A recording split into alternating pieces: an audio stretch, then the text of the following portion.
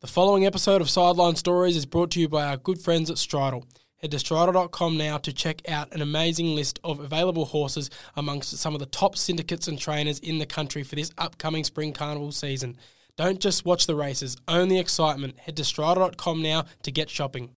All right, guys, welcome back. Sideline Stories, got a special one. We got Jack Jenkins, UFC fighter, fighting this weekend in the UFC. Welcome, mate. Thank you for coming on. Thanks for having me. Thank you very much for coming, We've mate. been tearing this up for a while, mate, and it's good to actually finally be in the presence and finally meet you, mate. So thank you for coming on. No, you're welcome, 100%. I said I've been going to come up to Sydney for a while. There was one we were trying to come up when I was doing some media stuff a few months ago, and it just didn't work out. So I'm rapt we get it done. Yeah, 100%. 100%. Long time coming, but at least we can get it in. Fight week, it's huge. I know you're a very, very busy man. Yeah. So what's it like so far? Like hectic schedule, I'm sure. Yeah, full on schedule. Fly up Tuesday, media commitments all Tuesday afternoon. Yesterday, full day of media, plus you're fitting your training in and stuff. And then today I had a little bit of time and I've got you guys, and I did another podcast earlier this morning with Tommy Papley. And Lovely.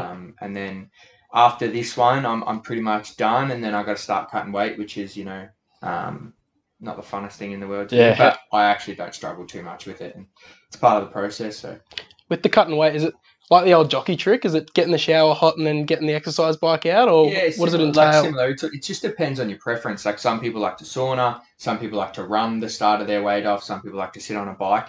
Me personally, I like to change it up a little bit. So I always try and get down to a certain weight the night before the weigh-in, just so I know I don't have like a massive day the next day. So like I'll try and get a kilo off tonight or something like that with just like I won't even struggle. I'll just put a jumper and pants on and move around, hit some pads, sit on a bike for 20 minutes, and that'll do that.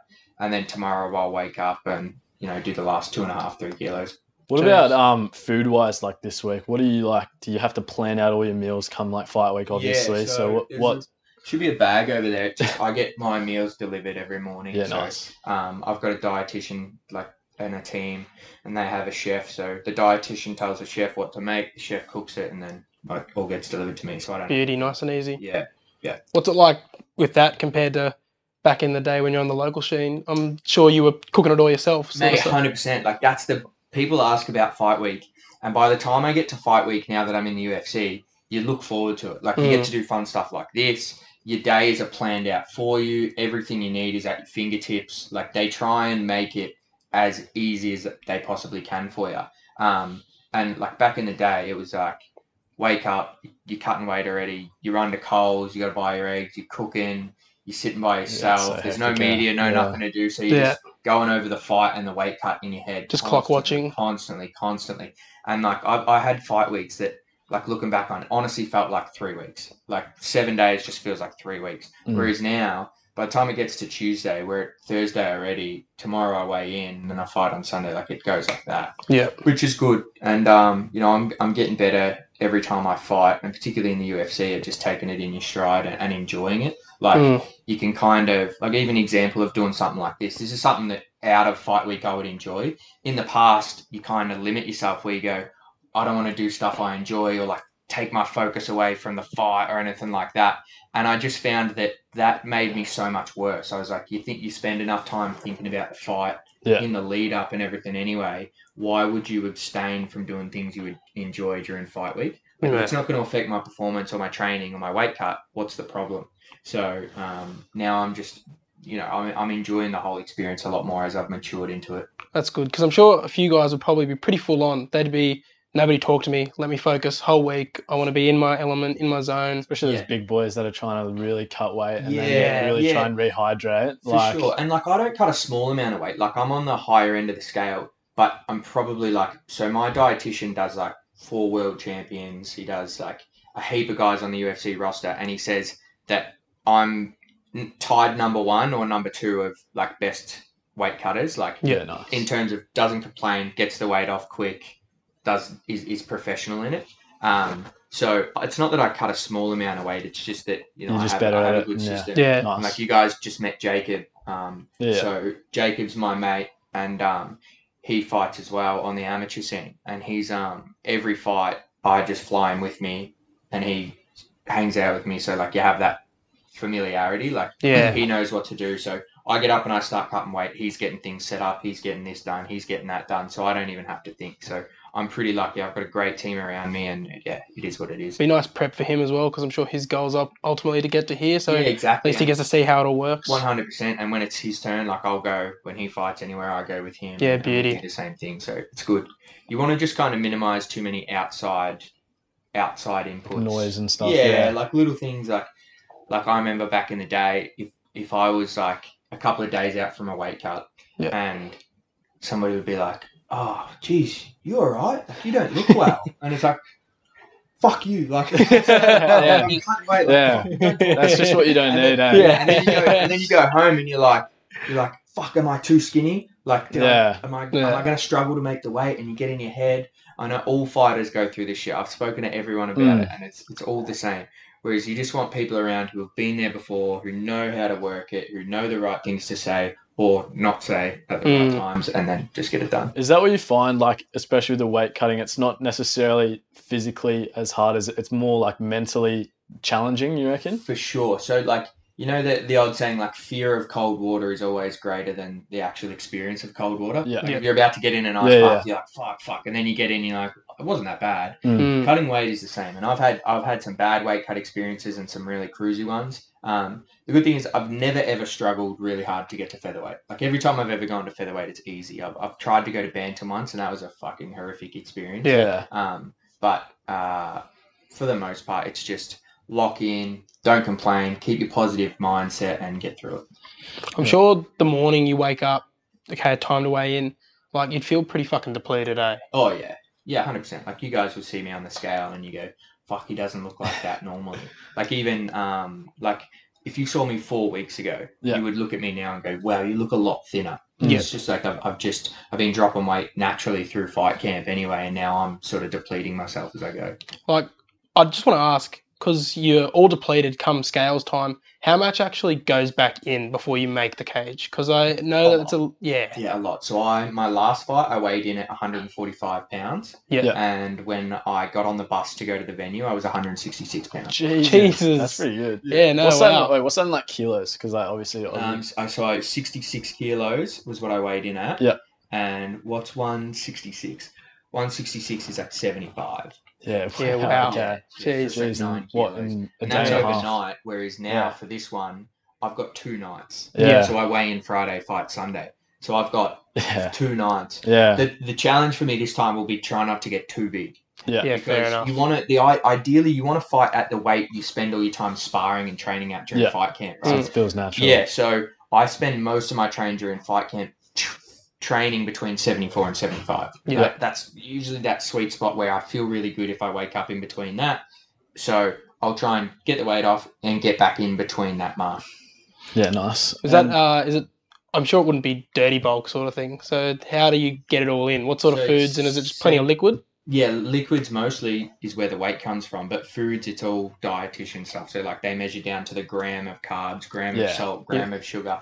So I get like a schedule. I get an A4 piece of paper, and it'll be like, first half hour this, second half hour this. After that, have a little snack, see how your stomach feels. Then go this, the half hour after that. And you've got like the full blocked out. Usually the first 12 hours are pretty thing. And then after that, you get a bit of like, eat what you would normally, like eat what makes you feel good. But my rule is every Friday when I spar, I eat the same things and I try and do the same thing the night before. So I do that before a fight. So after I've rehydrated and stuff, what do I eat the night before sparring? I'll eat that the night before. What do I eat the morning of sparring? I'll eat that again, and then just try and replicate how you feel there. Yeah, fair enough. And then moving into the fight, how are you feeling going in against your opponent, obviously? So how are you feeling? Really good. No, I had a good camp. I was strong and fit coming back from America. So it was just about maintaining that fitness and trying to correct a few errors that were made in the last fight, which is, what you try and do every time. Just,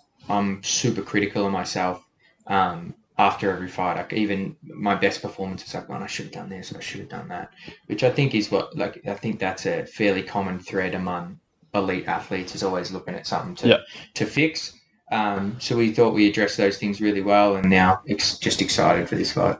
From the research I've done, because I'm not too familiar on your opponent, but the word on the street is you're very similar in the styles you go about it. You're both kickboxers, aren't you? Yeah. Yeah. So without giving too much away, like, what do you think? How are you going to get on top of him?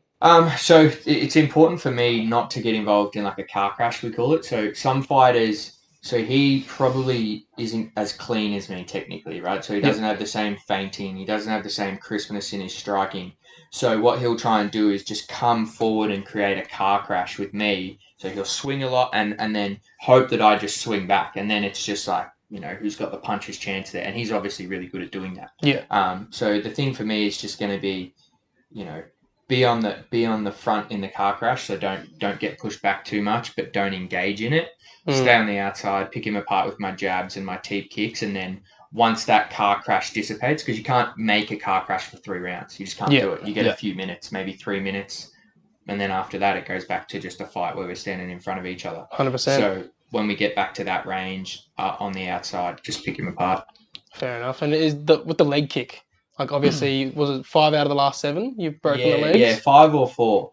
5 or 4. Jeez, you'll be hearing that a lot this week as well. Yeah, like, that's another thing that's going to... Yeah, and I had some guy, like, I don't know if you saw the dabble ad, and some guy commented, he's like, this guy's never broken a leg. Oh, I did see that. This is bullshit. And I'm like, mate, like, I'm literally friends with the guys I've fought, and they, like, put up Instagram stories like, yeah, I broke my leg. Like, yeah, I actually saw, what did he say? He was like, oh, yeah, he kicks one guy's leg and he tells him that he broke it and that's all that's happened. Yeah, and I'm like, and then I saw Double commented back as well, like, all right, champ. Yeah. And then, like, the other ones, it's like, my coach is friends with my opponent's coach, and my coach, their coach is at the hospital after the fight, like, yeah, we're here, he's broken his leg. Like, yeah. And it's like, well, I'm not just fucking going around. Yeah, I'll break the legs, boys. Like, there's some ones where people like have incorrectly reported for sure, like, oh, you broke this leg, when I didn't, even though I kicked the leg hard. It was like, that leg didn't break or whatever. But yeah, it's a good moniker to have, and I hope that what happens is people go into fights with me and they think, oh, this guy's going to kick my leg. Because as soon as somebody's thinking about what I'm going to do instead of what they're going to do, I'm already in the lead. Because is that something that just comes to you into the cage? Like, you're not going in like, I'm just going to target the leg. It's just if it opens up, just kick. I had it as a plan for one fight, to be honest. But other than that, it's just if it's there, I'll hit it. Yeah, fair enough. Yeah. Well, it's such an asset that's been working. I just want to move back into Perth here. Mm-hmm. My brother actually went to the fight you met before, and he sent me a Snapchat, and holy fuck, you kicked that leg hard. I could hear the slap through the phone. I was wearing headphones, and I tell you now, it's so loud. What about the crowd that day at Perth? How loud was that? Could you hear it, or are you just in your own little world? Well, so I've spent a lot of time as I got towards the UFC, like trying to find my like where I perform at my peak. Mm-hmm. And where I perform at my peak is like if I walk out and I enjoy that moment with the crowd and like sort of feed off their energy. And then as soon as I get to the cage and start getting vassed up, then sort of block that out. Yeah. And I've been able to do that really well. So Perth was like so big for me in that walked out in front of my family, friends, home crowd. The crowd went ballistic when I walked out. And then when I got to the cage, I was able to just shut it off. So I didn't hear anything from the crowd during the fight. Yeah. And then I just enjoyed it again on the way out. That's crazy. So it's like, to you, it just sounded the same as if you were in the gym in the middle of Melbourne, it's white sort of thing. Yeah, that's crazy. My coaches. Yeah. Oh, fair. That's a good point. And then also during that fight, there was a lot of like stoppages. You're getting kicked in the balls and stuff. Yeah. Is that like distracting? Do you reckon? Or like, because it happened twice in that one. Yeah, didn't you want to stay present. So it is and it's not. Like, it's part of it. Like, you get kicked in sparring too, and you have to like adjust and keep going. So it's not that big of a deal. Yeah, no, because I definitely when I was watching it, I was like, holy fuck, he's 2 in a row. Like, surely that can't be good, and it's fucking annoying me. I know it probably would have annoyed you as well. I've been kicked in the balls in like my last 3 fights. Yeah, and it's because I switch stances so much. Yeah. So my left leg's forward, and they'll go to kick, and in their head they're thinking to kick that leg, and I've already switched stances. So then my dick is facing right where the kick is, and that sort of thing. And then there was one in the last fight where it was a knee coming up, and the knee, like the foot just kind of extended underneath the knee, and the shin just went straight up in.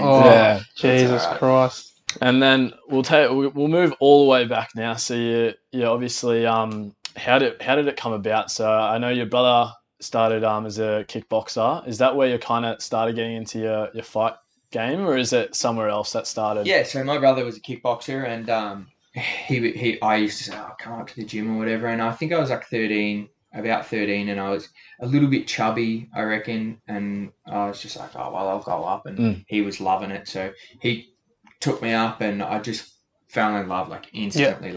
Similar to, like, I imagine there's kids who play a game of soccer and they kick a goal and they're just like, yeah, this is me. It's me for I'm a life. soccer guy. Yeah. And I went up.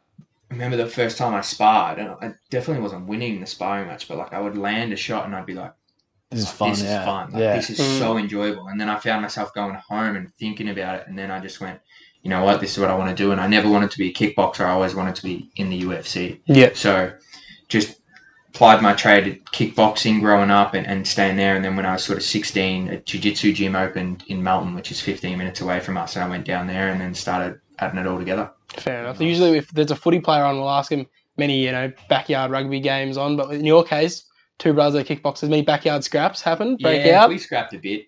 Probably not as much as you would think, because like you do, like we sparred. Yeah. So like I always knew growing up, fucking Ben would flog me. Like, he was older than me and a lot better. Like, he was so talented. He was such a good kickboxer.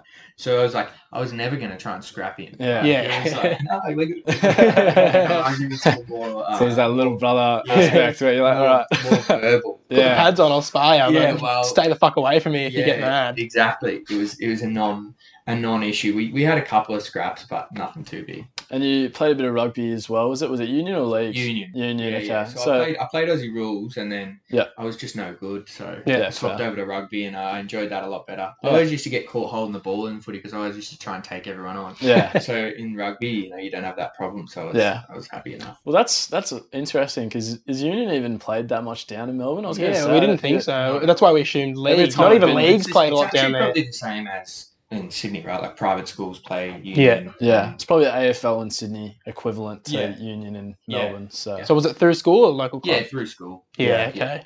Yeah, nice. And then as we move through, I know you really want to see this. So like I heard on another podcast you did that you'd sleep on the floor of the gym when early days to make sure you're always ready to go and ready to train if you needed to be trained at a short notice instead of driving back home. So what was that like? Yeah, like the one common thread between most fighters, unless you have the privilege of having really wealthy parents, which I didn't, or some benefactor who can help you out, is that if you're in the AFL and you get drafted, like what's your base salary as getting drafted? 70? Yeah, about that now, right? So plus you have like your physio's done, all that extra stuff you need, your conditioning training, food, like you're set, right? So your ability when you come into the game as an 18-year-old there is, it's all on you, right? If you do the work and stuff, there's no factors. Whereas for every fighter, when you make that choice to be a professional, it's like, I've got to support myself financially. I'm not going to make any money from fighting until I get to the UFC. Yeah. If I get to the UFC, and even when I get to the UFC, it's not great money to start either way. So, like, it's quite a daunting prospect. But I always thought I had the ability to get here and, the discipline to make it happen. So I was never worried about whether the money came. And I've never really been hugely driven by money. It's just, like, my parents aren't like that. It's not who I am. Yeah. But, at the start, I was... I lived in Bacchus Marsh because apartments in Melbourne are so expensive to rent. There was just no way I could afford it. So I didn't even have a car. I used to catch the train to training in the morning, train from 10 till 12, then catch the train home, then train in the afternoon at my home gym in Melton from sort of 3 till 4:30 or something like that. And then I would go down to the pub and pull beers and serve meals and palmers and shit until 11:30. Palmy up here, bro. I used to be the tab attendant. That's where it started, eh? Yeah. And so it was tough. And like I think I just told someone yesterday, I had like my 5 tax returns before last year when I got into the UFC. Like I didn't have one tax return over 25 grand. Oh, wow. Wow. Okay. And, then eventually my first car I was lucky, like again, privileged in the sense that like my sister-in-law, my brother's partner, is a doctor, and she bought a new car and gave me her one that she'd had when she was a teenager, right? 100%. So then I'm like, fuck yeah, I got a car. It was like a Holden Barina, like 1999 or something. Lovely. Very threatening. Yeah, loved it. But so then what I started doing was I would drive on like a Monday, and I'd have a packed bag. I'd have all my food with me, everything organized. Drive down on a Monday, sleep at the gym in my coach's office on like a couch or the floor. We ended up getting a mattress. Then I'd wake up, train in the morning, train in the afternoon, and then I would go home, sort of replenish the kit, stay at home one night, and go back in, sleep again, and that sort of thing. So it was when people ask about it, it's like it sounds a lot rougher than it is. Like it's once you get into a routine, humans are so adaptable, right? Like you just get comfortable doing it. So I would have like a routine that would be nice for me. I'd train in the night, I'd shower, I'd go, I'd have my iPad next to me, I'd watch a bit of TV, I'd eat, go to bed. So it wasn't that bad. But looking back on it now, I'm glad I've got an apartment in the city. I walk 500 meters to the gym and then walk home. So it was never at any point you're like, fuck this, like it's not worth it. You were just always, it's part of the grind. That's just the way it has to be. 100%. And people would say, like, be like, what are you doing? I'm like, oh, I'm sleeping at the gym. And they'd be like, fuck, what are you doing? Like, that's my phase. And I'd be like, oh, it's character building. And what was it like? I reckon now it's a bit different, but probably when you were 18, you didn't have all these Australian fighters walking around. Like, you didn't really have Volk or Whitaker or Ty or yourself. Like, I reckon if an 18-year-old's doing it now, their parents can see that, all right, Australia's starting to come in. Even the UFC wasn't as built as it is. It was probably just starting to rise just like then. Before the McGregor era, before the Rousey era. How did, so it was very much more diehard, less mainstream. Yeah, so how did your parents take that you wanted to push so hard to get into this thing that was so probably not mainstream yet? Yeah, like two very different reactions. So my dad was quite like hard on us as kids, but he was never hard like, you have to do really well here, you have to go into this field. Like, he was never restrictive like that. He always just like respected if you tried, like effort. So like he loved watching me play rugby because I always tried really hard. I loved it. I trained hard, that sort of stuff. And as soon as I said I'm going to go to the UFC and I'm going to fight, and he saw like the dedication and the time I put into training, he was just like, sweet mate, like do it, go for it, because that's like your purpose. Like you're doing something you love, you're grinding and that sort of stuff. And he hasn't changed on that. Like, he flies everywhere to watch me fight now and that sort of stuff. Mum, super supportive from a distance. Like, she can't watch. She I know she likes all your comments. Yeah, she likes our comments. We were trying to chase. We were like, well, we haven't got his attention, but his mum knows who we are. This podcast will go up, and she'll comment. She'll be like, great job, boys. Great job interviewing him. Like, she loves it. Just a classic mum, eh? That's the same with our mums. They'll be watching as well. So. Every Facebook post that goes up, she's like, good content, boys. Exactly. Which is nice. So, yeah, pretty lucky in that regard that both of them, neither of them had a problem with it. Mum, like, just stresses, but mum's going to stress if you're a fucking bus driver, you know what I mean? Like, 100%. If it's late when you drive, like, you know what I mean? Yeah. She'll find a way to worry. And then we move. What was your reaction into finally getting signed by the UFC? Obviously, that's all that. Is that your like point where you're like, I've made it, or did you think there was a bit more?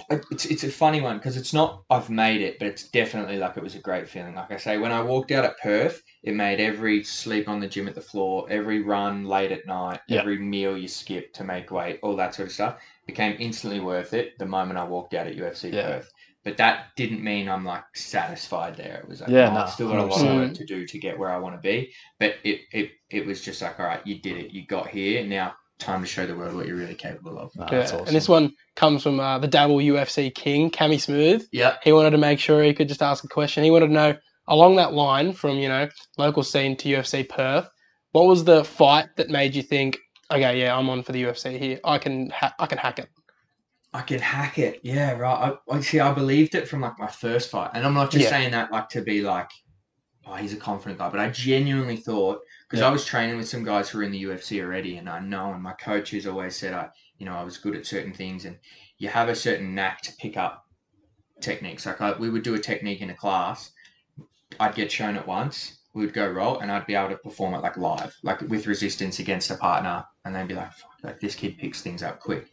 So I always believed it, but probably like the fight for me where I went like, I absolutely deserve to be there now, is when I lost to Jesse Medina in my fourth fight, and he was ranked number 2 in the country, and I was only my fourth fight. So I stepped up a lot to fight him, and he submitted me in the second round. And then 3 or 4 years later, I had won the national title, and I wanted to rematch him for my first defense because I wanted to get that loss back. Yeah. And I broke his leg in that fight Yeah. and finished him in the second round. So he finished me in the second round. Then I went and finished him in the second round. Mm. And that was the fight for me where I went like, I'm not the same young kid I was. Like Yeah.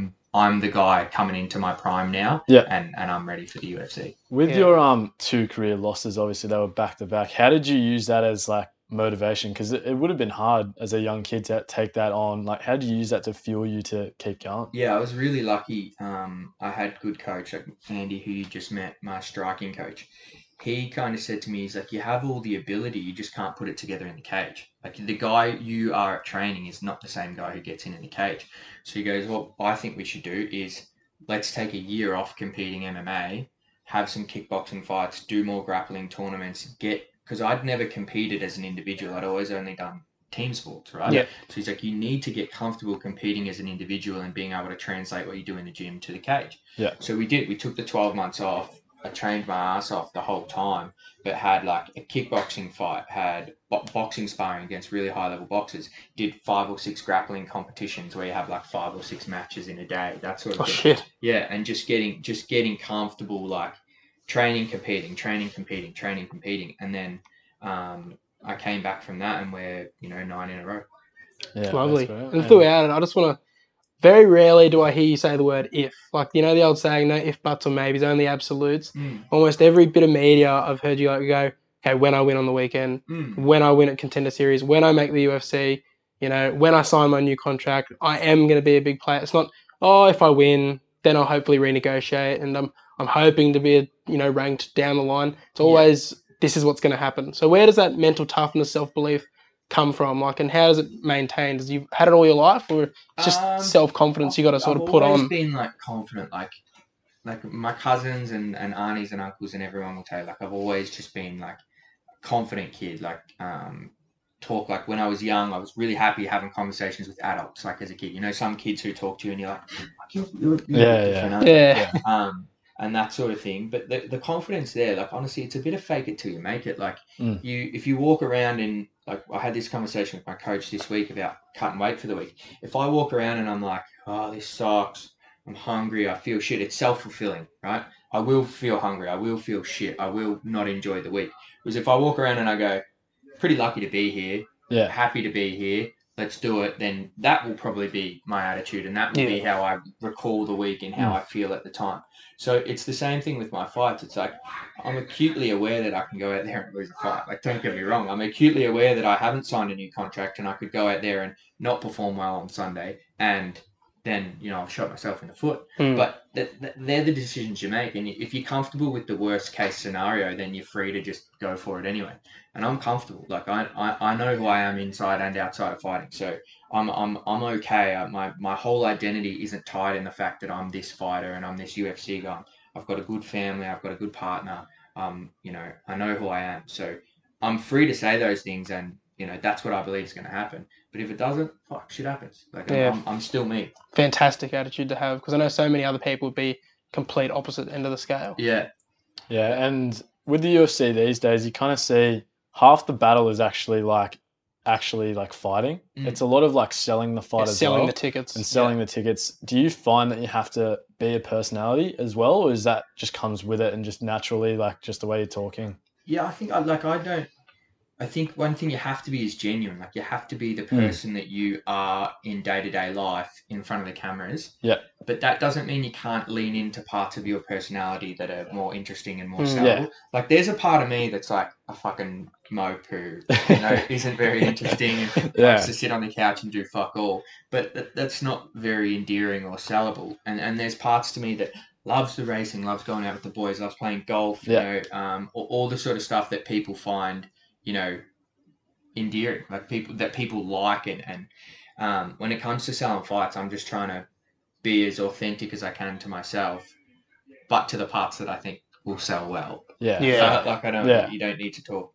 You don't need to, talk about shit that no one wants to hear about. You can be vanilla. It's really easy as a fighter to fall into being vanilla. Yeah. Because you're like, you get asked a question, and you're like, well, what's the best way to answer this? And you're like, oh, whatever. Yeah, whatever the UFC gives me, whoever's next, I'm just happy, blah, blah, blah. And it's like, okay, that's the answer. That's the easiest answer. The harder answer is to say what you actually think or what you want and put yourself out there. Like, it's easy to say certain things, but for me, it's like, oh, you say you're going to win. It's like, yeah, I'm putting it all online. I'm going to win. I'm going to win this way. I'm going to renegotiate my contract. I'm going to be top 15. And then that's harder because you're going out there, and then if you lose, you're going to get the comments like, oh, he was talking about top 15, he couldn't even beat this fucking guy, blah, blah, blah. Yeah. And it's like, well, I'm going to get that shit anyway, so fuck, I might as well say what I want to do, say how I'm going to get there, and then go for it. So yeah, as you said before, mate, you worked in the tab at the pub, like you said, so how you fell in love with horse racing. How did that come about?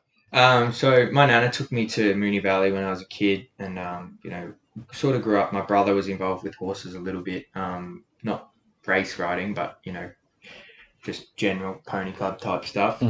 So grew up a little bit around horses, but really fell in love with the racing side of things when my nana took me to Moonee Valley, and I just loved it. Before I'm probably one of the rare ones with I kind of fell in love with it before I fell in love with punting. Like I genuinely loved the stories, like, and the romance of it, of like, the Mackay Divas. Like, I was probably, how old was I? Like 10 when Mackay Diva was coming through. And obviously Melbourne Cup's so big, used to watch those. And then a little bit older, and we had So You Think, and I'm like, oh, I love this horse, So You Think. And then you go through, and I ended up where one day I was in class, and this lady named Tracy, she was like a teacher's aide in the class, and I was talking to someone, and they were asking me like who won every Melbourne Cup, like back to like 1907, and I was like, oh, Might and Power this year, fucking this year, and I can't do it anymore actually, but I used to be able to do it.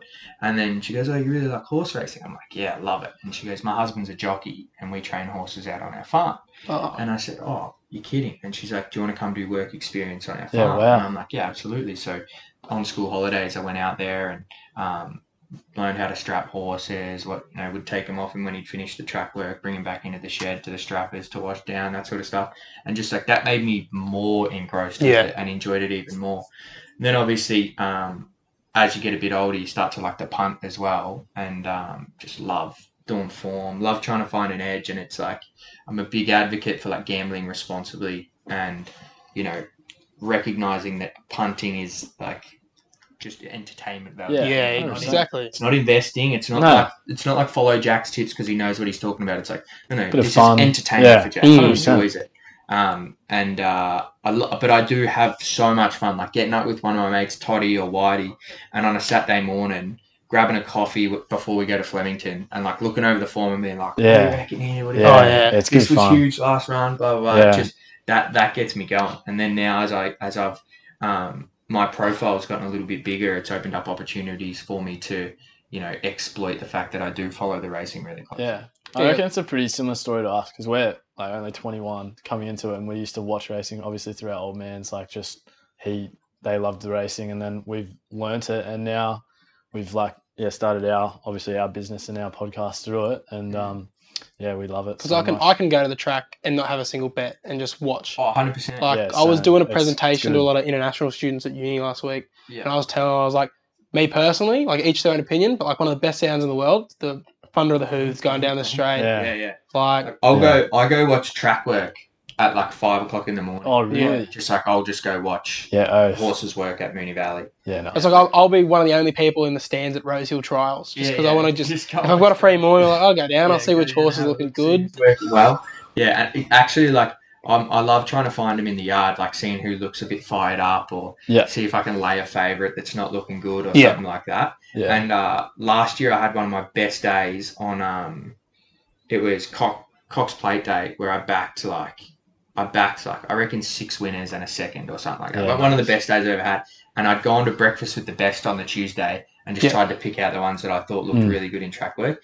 And whether I was on the money there, or I was a bit lucky or whatever, I don't know, I'm still going to tell you were good. You'll take it. And there was a guy who's like a racing.com presenter. His name's Matty, and I did his radio show. And then after the radio show, I sent him all my notes. I said, like, this for this race, this for this race. And then he came back to me on the day after the race. He goes, Matt, you've picked a card. Yeah. And then he's like, you can actually spot him. And then he's organised some stuff for me. So it was pretty good. Yeah. And then we've seen you've commented on our post, a bit of banter going around about Zaki. Yeah, I'm just a huge Zaki. Big Zaki fan. Obviously an emotional attachment. So don't take me back in Zaki for any kind of form. But why do you think we've been on nature strip every start, even though since he's gone backwards? Big boy. But look, the thing with Zaki is I just love the horse. I was deep on him to win the Cox Plate when he got scratched the year Anna Mellon stayed arrested. Yeah. I just love the story. Annabelle Neesham's first big horse as a trainer and how quickly she rose through the ranks. It's great. And probably my favourite thing ever was I was a big Zaki fan all last year and the year before, and then backed him in the All-Star Mile when he won it. And then me and my dad went to Champion Stakes Day, and we had a spring punters club, just me and him. And he's like, "Don't tell me how much is in it. Let's just figure it out, whatever." And then we got to the last day, and we'd had a couple of bets, and we weren't going great on Stakes Day. And I said, "Dad, this is it's the end of spring, so we're either leaving with some cash or we're not." No, 100%. And he goes, "All right, are we going to back Zaki?" And I said, "Well, not yet." I said, "Let's watch the Champions Mile, and if Alligator Blood goes to the front on the rail and leads and wins, we'll put everything on Zaki." Yeah. Because if that race pattern is there for him, he'll take it. Yeah, carbon copy. Yeah, and all we just needed him to run a good tempo because that's his thing. He's not a big turn of foot horse. He runs people into the ground. So we went, and I went, right, so I've gone across 4 different bookies and put a fair bit of cash on Zaki. And he's come down, and I reckon somehow it's just got around the rooftop at the members that everyone's getting on Zaki. Yeah. And all of a sudden it turns the corner, and they've been running quick sectionals, and I'm like, he's going to bury him here. And he kicked 2 lengths clear at the turn, and I went, fuck, he's gone. And I started cheering early. My mate who was on with us, he's gotten up on the chairs, and he's yelling, he's like, "Go on, the big boy." And then he ended up winning by half a length in the end. And just one of the best memories, me and my dad going off, the whole rooftop erupting and closing out the spring like that. And my old man was walking around the rest of the night. He had his suit jacket on, and he had $100 notes as his pocket square. He's just had him sitting there. And I was like, "Mum, come get that." So it was a good day. And obviously memories like that, I hope that he comes back. And I think he needs a little bit lighter load this year in the lead up. So hopefully maybe 1 or 2 more runs than the Cox Plate. I don't want to see him run in the Underwood and the Mackay. And then Cox Plate into the Champion Stakes, and I hope the Cox Plate is a grand final for a lot of those guys, and it's his grand final. I'd like to see him just lead at the Cox Plate. Don't run him into the ground though. Just get the fitness in, and then 2 weeks later have a bit of time off and just bury him in the Champions, and then retire. Don't mind. Yeah, I agree.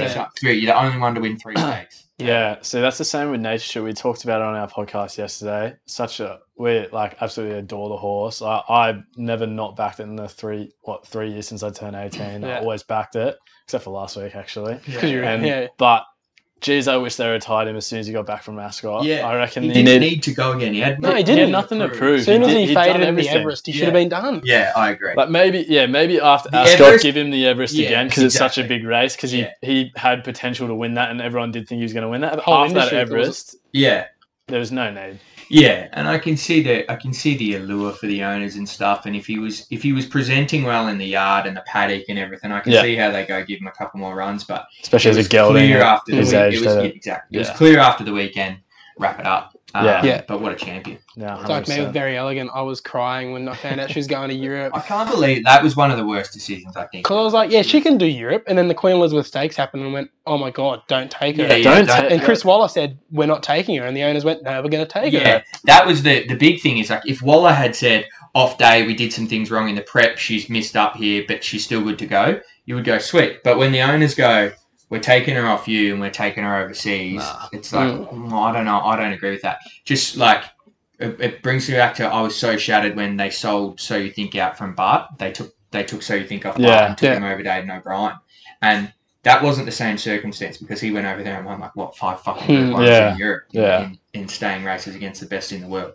So he was a freak. But I still thought don't take him off Bart in that way. He 100% would have won 3 Cox Plates. Maybe 4, right? They probably would have retired him after the 3rd and sent him to stud anyway. But Seamus Award won the Cox Plate the year after, so you think he was a maiden. There was just no depth in that race. He would have won 3 for 100%, sure. 100%. And me and Cash have had a bit of an argument about this. Kind of putting you on the spot here, but can you name your top 5 horses in Australia currently? Right now, yeah, absolutely. Number 1, I Wish I Win. Yeah. Even after the weekend, I think he was brilliant. I thought he got checked and lost a couple of strides. He would have gone past Mr. Brightside, I think. Not his best distance and had no right to be there with the gate and the way the track played. Mr. Brightside, number 2. Yeah. Can't argue with what he's 100%.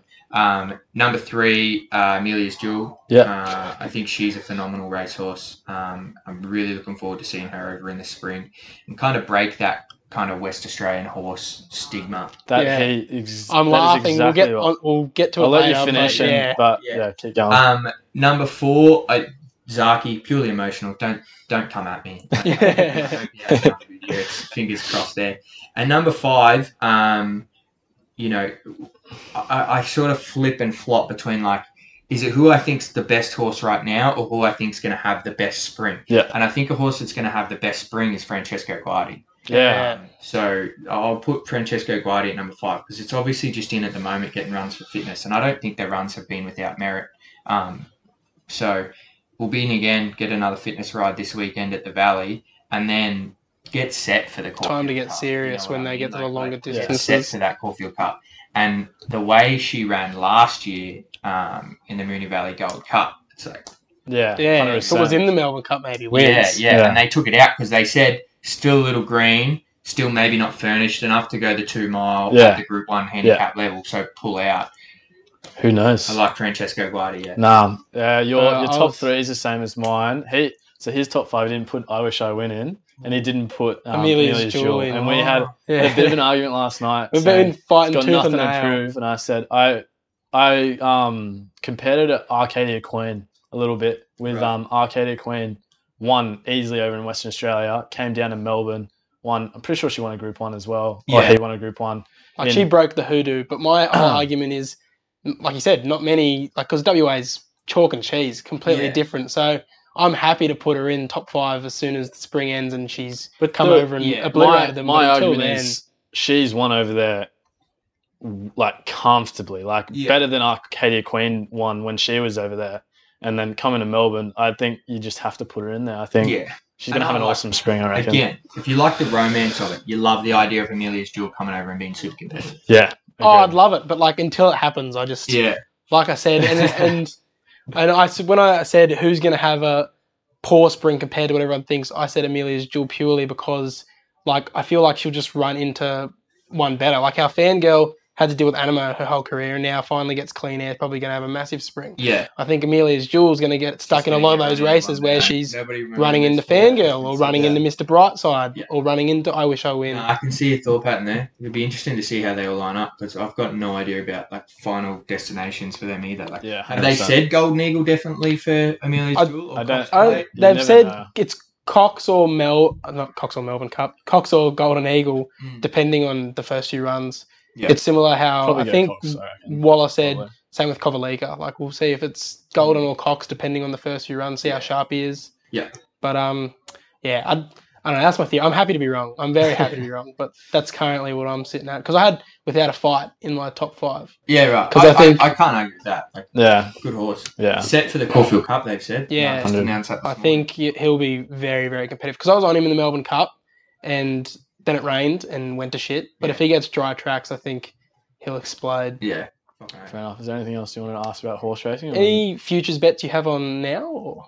Yeah, I've got one. I've got Wolfie for the Caulfield Guineas. Wolfie, yeah. He's 2 starts, second in both. One behind Shiva, and I can't remember who he ran second to in the first.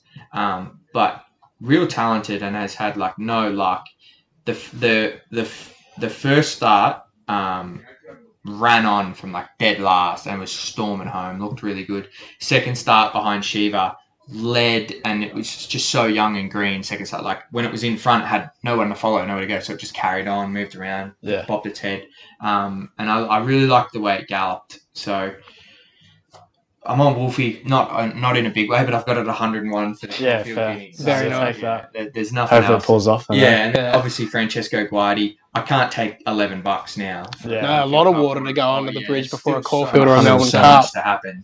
And I think if you're going to have a bet in a futures market, find something you like in the Cox Plate, because I think Romantic Warriors Hong Kong form might be a little overrated the more I've looked into it. And Zach Purton said the same on a podcast the other day. He said he doesn't think that Romantic Warrior form is as strong as people believe it is. So, and he's coming over to ride light infantry, and we've got some 3-year-olds that could be pretty exciting and stuff as well. So I'm on Osmosis in the Coolmore. That's the only futures I've got. You boys love Osmosis. Big on Osmosis. He loves Osmosis. Spotted him we're going with the trials in a couple of weeks, the first 2-year-old trials. Right. Last year, spotted it, went, fuck. This guy's quick. Like, I know it was... I backed it when you boys were spruiking it. Yeah. And I was like, fuck, good pick. Like, I know he was riding it out, and, like, Rachel King was riding it out more than the others were, but I still thought, fuck, he's very quick. I think he can get it done. And then when we spruiked it, I had half people going, fuck yeah, we got up. And then the others were going, you're a dickhead. You got a $1.60 shot. Good on you. Yeah. But, well, the thing is, you tip five winners at $2. Yeah. And people are like, you just pick favourites, fuck off. But they won. Yeah. But somebody picked one thing running at $17 or something, and you're like a hero. And 100%. Like when I was spruiking Dunkell. Yeah, Dunkell. Dunkell, right? Yeah. It was like, to be fair, that one I had some people win real big cash, like in excess of 50 grand on that. Oh, jeez. So that was like a rare one. But when I was spruiking Dunkell, and people are like, fuck, he's picked Dunkell, it was 17 to 1. And they crunched it in. It ended up on the tote, it was like $5. Yeah. And then it won impressively. But like, well, people forget about that pretty quick, and they're like, you're fucking tipping favourites. Yeah, they're favourites for a reason. Yeah. It's a game of opinion. I love it, but you hate it. Everyone's going to have a different opinion if you're in racing. Do you own any horses? Do you own any? No. I'm hoping to get one soon. There's a couple of exciting young ones I've got my eye on, but until I can get a house and have a lot of that fair enough. with my partner, I don't think it's going to be priorities. Nah, fair enough. Hey babe, we've been broke for 7 years. We've got a horse. We've just got a little bit of money, and I've put it into a horse. And that house you wanted, we've got a horse. And we've got to pay training fees, and it might be shit. So it's your fault for letting me go to the Magic Million sale. This is a bad investment. So again, it's the same as the ownership with the horses. I look at it the same way where I'm gambling. It's like it's an entertainment thing for me. It's not an investment, and until I have some assets and some solidarity in that, I won't be buying. That's what my uncle says. He's like, you buy it for fun. You don't buy it so you need them to win. Otherwise, you're going broke. 100%. Yeah. We'll move into the footy now. Big Swanee supporter. Seen a lot of back and forth with you and the Lizard as well. He's how'd that come about? South Melbourne boy? Or? Yeah, so some of my family, the Morwood boys, played for South Melbourne back in when they were still based in Melbourne, and then when they moved to Sydney, they all came up here, and then Shane ended up going to Collingwood, and Paul came back down to St Kilda. Tony was the only one who stayed, and he ended up being in the Swans team of the century, and being the team manager for the Swans, and he managed their Melbourne operation for the whole time. So there's kind of a family connection there. Yeah. And my best friend Lockie, his old man Nick, played for the Swans.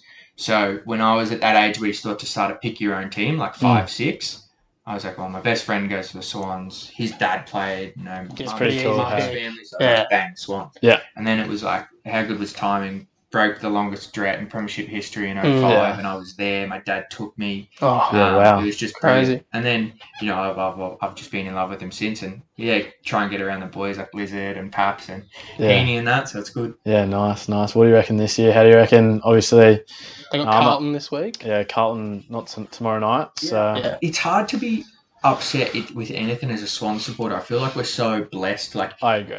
We have a shit year, and like people complain about their teams having a shit year. Swans have a shit year, and I'm like, no, we'll be back. We'll be back next year. Yeah. Such a good culture, and you never have that like dire straight feel that like these Carltons and these Essendons and stuff where they just feel like their club's just a rubble. Like, what are we gonna do? I just never feel like that with the Swans. So look, we've got so many fucking good young players. Oh, 100%. Unbelievable good young players. Best youngest in the comp by a mile. The culture's still really good, like the Bloods culture and everything. I like the way the team talks about footy and the way they talk about each other and stuff. So love it. And I think if we win against Carlton, I think that probably exceeds expectations. 100%. If we lose against Carlton, I think we probably sit just below expectations for the season. But with the injuries we had and stuff like that, I think you can't hate on it. Yeah. So I'll enjoy the game and just sit back. I think anything's 100%. a positive after the granny, because the trend, that happens in the granny, usually right to the bottom. Yeah. But you bounce back. You made finals the year after. It doesn't happen often, so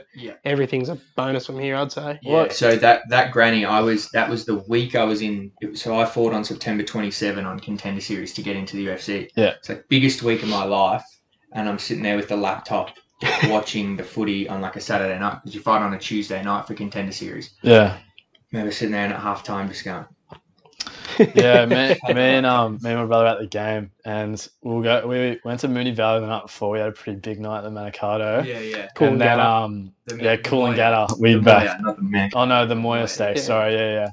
And we were like, all right, we won't drink any piss for this game. Like up there, got to quarter time. I'm like, all right, like we'll be all right. Got halfway through the second quarter. I'm like, all right, I'm gonna go get some beers, bro. And we had. Because we actually got really lucky. We bought tickets maybe like 4 months out, wasn't it? like 2 months or 3 months out. Right. Going, we've never been to a grand final. We'll just go to a grand final. We're at the prelim. Swans make the final. We're like, holy fuck. We're like on the goal line of the prelim where like they rushed that point. Right. And I'm screaming at Jake Lloyd going, there's fucking 3 seconds left, bro. There's 3 seconds left. And then we make the grand final. And then, didn't have that fairy tale ending, but not at all. Even a good game, you still enjoy the atmosphere, but that game was like fucking hard to watch. Nah, 100%. I thought at half time we had big voice like, oh, maybe we're a sniff, but it just didn't end up going how we wanted to. Wasn't looking good.